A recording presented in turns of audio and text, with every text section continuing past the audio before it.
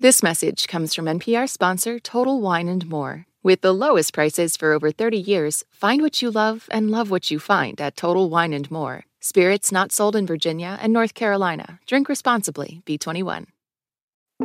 You're listening to Shortwave from NPR. Today, I want to talk about someone special who's been knocking down my door every month since the 6th grade. My period. I got my period way before my friends. It was a nightmare, but thankfully I had my mom around. She even gave me a gift, this hardcover book, which was like an illustrated version of the Leanne Womack song, I Hope You Dance. I think it was her saying, "You're becoming a woman now," and I was really mortified. But mom also taught me this useful trick for period tracking and like taking ownership over your cycle, which was to mark my calendar with red dots. The dots would get a little bigger the heavier the flow got, and then a little smaller when I was near the end of my period. I had a very similar story. My mom always drew a red line in her calendar and taught me to do the same because we carried around like physical planners when I was in high school. Andrea Ford is a health data researcher at the University of Edinburgh, and she's been collaborating with another researcher there, Giulia De Toni. I was really bad at tracking my period. I kept missing the date. I also had a physical planner when I was at school, so I did use my diary. But then sometime I would forget, and it was always a surprise. Oh, now it has arrived. But 6 years ago, I started using period tracking apps in 2015. And since then, I have to say, I know how to better schedule my, meeting, appointment, holidays. It helps me very much to just make sense of, if you want, my body, but also my schedule more in general. As you might have guessed, Andrea and Giulia's research focuses on period tracking apps. There are tons of them out there. I use one. I abandoned the dot method years ago. And their mission as researchers is to understand the kinds of data these apps collect and why. There is so much data fed into it. So with the promise of helping you understand your body better, these apps ask you many questions, which are quite private, including questions such as how often do you have sex? How often do you masturbate? What kind of contraception methods do you use? And so on. It varies by app, but some of them will ask sensitive personal information, including your medication, and then things like your mood, skin and hair quality, such a vast range of information. To research this, Andrea and Giulia conducted interviews with app users. They found that people used period apps primarily to track fertility or birth control or to anticipate PMS symptoms and even their own emotions. People liked feeling in control of their health. And these apps help science researchers too. Because if lots of people are using apps and inputting all sorts of data, it's a massive amount of data that can be aggregated and searched for patterns. There is such a cool potential for understanding more about how the menstrual cycle, which has actually recently been classified as a 5th vital sign by the American College of Obstetrics and Gynecologists. So it has a very fundamental relationship with lots of aspects of health, not just reproduction. But this data, it's not just used to reclaim your personal control over your own health or to advance scientific understanding. A lot of your health data, not just period info, is also bought and sold to advertisers for mere pennies. Today on the show, the data surveillance revolution. What really happens when you log your health data, where it's going, and what it's being used for. I'm Emily Kwong. You're listening to Shortwave, the daily science podcast from NPR.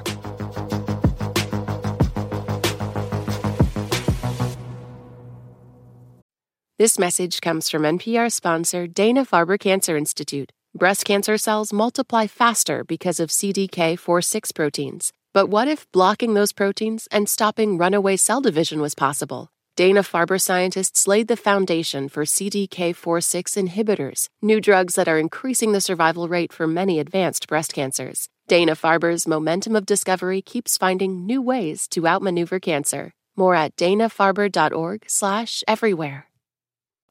So when we started working on this episode, I was curious. I wanted to learn more about the science fueling my period tracking app. But I didn't realize that all the data I've been logging might be commodified.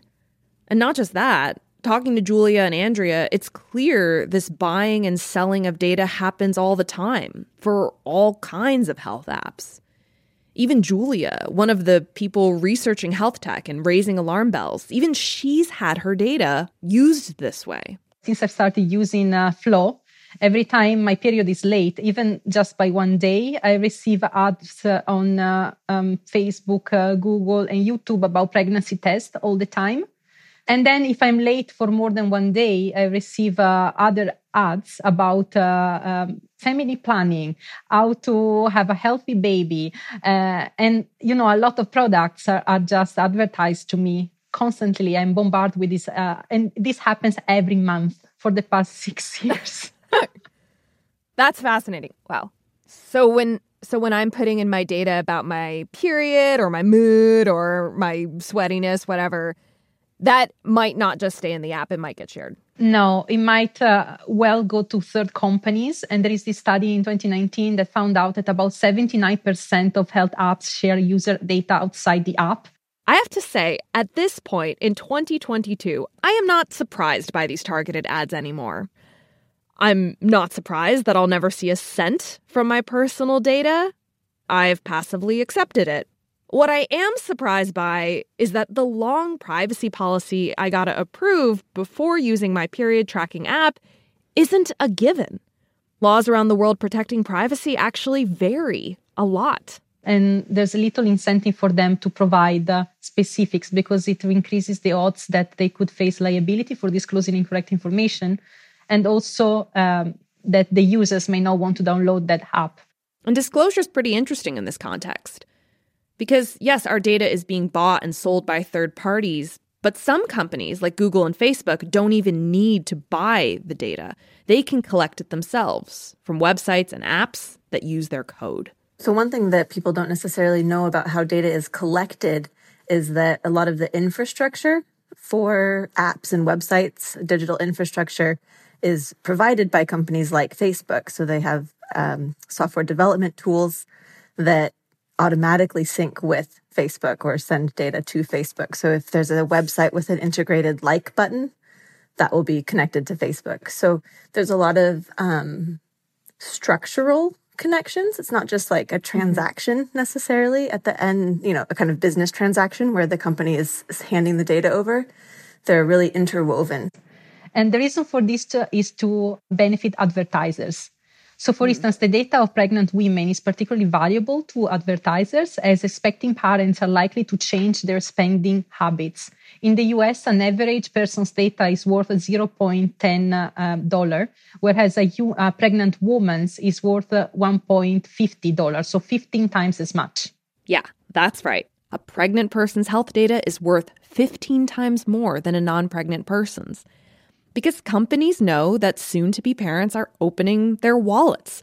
They've got diapers, car seats, newborn clothes, all sorts of things they suddenly need to drop loads of cash on. So any little scrap of data is valuable. Period tracking is a really great example and kind of a more extreme example because the data is so intimate. As Julia said, pregnant women are a high-value demographic. The personal nature of the data kind of has helped raise some red flags and some alarm bells, but data has been shared through health apps for a very long time. And then when you start digging into it, you realize how systemic the data economy is. So systemic that it has a name: surveillance capitalism. Which describes a market-driven process where the commodity for sale is us, is our personal data. It captures the production of this data and relies on mass surveillance of the internet. So every kind of search we do. And this activity is often carried out by companies that provide us with free online services, such as search engines, Google, and social media platforms, Facebook. But be aware that when something is free, usually you become the product. Basically, nothing is free. Nothing is free. And in the case of health apps, you're not seeing a profit. These companies are. And the thing they're profiting from is you. And you know that creepy myth that your phone will market you something you were just talking about because it was secretly recording you?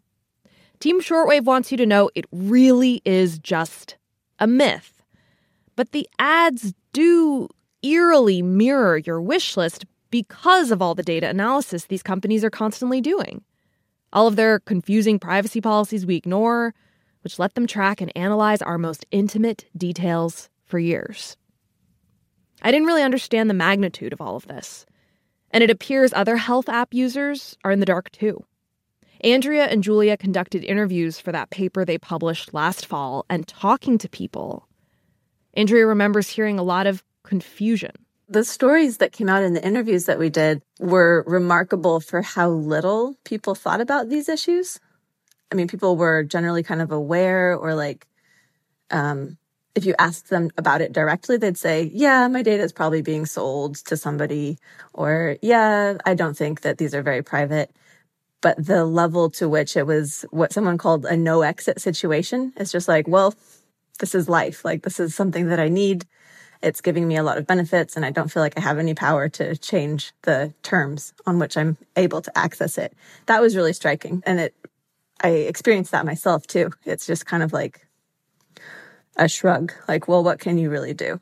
So at this moment, I'm like, panic scrolling through the permissions of all the apps on my phone, which Andrea and Julia totally recommend. Take a look at what the apps have access to. But here's the real question. Should that responsibility to safeguard our data really rest on the shoulders of us consumers? Andrea doesn't think so. She thinks the burden of keeping our data safe and private rests with the government. I think there needs to be systemic regulation to keep people safe, to protect democratic values, to even protect consumer values. You could frame it a lot of different ways. But companies need to be held accountable for what they do with the data, for making it transparent. In Europe, there's a big difference because of GDPR, which is the European Union data protection rules. So some companies will have different ways of running their app for European users versus users elsewhere in the world. And that's pretty clear that users' privacy is not something that app companies care about if they're making two versions of an app. That example also shows that regulations do something and are worth doing, even though the power of big companies can be really intimidating. For Julia and Andrea, the key to keeping surveillance capitalism in check is user empowerment and regulation, which can only happen if we talk about data privacy more, make big tech our business. What I hope for might be quite high in the sky, but That's okay. I would really like to hear people, not just in the tech development circles, but people who use technology, have conversations about what they value. I think the behavioral economy, as I was saying, where the surveillance capitalism shapes people's behavior, that really raises some questions about free will, democracy. My brother, for example, I was chatting with him about this, and he was like, so what? I get better, more relevant ads. This is brilliant. And I think a lot of people probably don't see the problem, which is,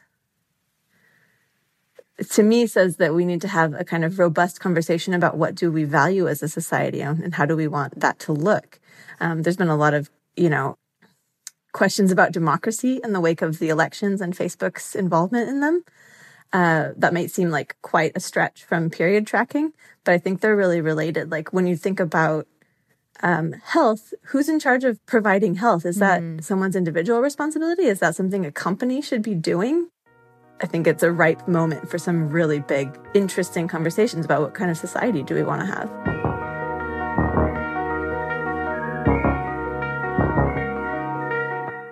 We want to note that Facebook or Meta pays NPR to license our content. Today's episode was edited by Sarah Saracen and produced by Rebecca Ramirez and Margaret Serino, who pitched this episode and brought it to life. Marge also checked the facts. The audio engineer for this episode was Patrick Murray.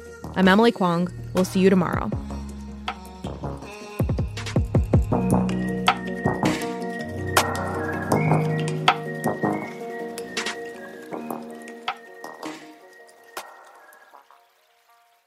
This message comes from NPR sponsor ShipBob.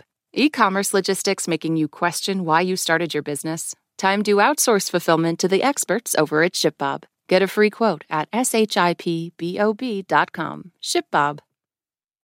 Listen to The Last Ride, the podcast investigating the disappearances of two men last seen with the same Florida sheriff's deputy. Join us for a new episode, a conversation with Marcia Williams before the 20th anniversary of her son's disappearance. It's okay for you to tell my story. You don't know who you may be talking to. That could put their finger right there. Listen to all 9 episodes of The Last Ride, part of the NPR network, wherever you get your podcasts.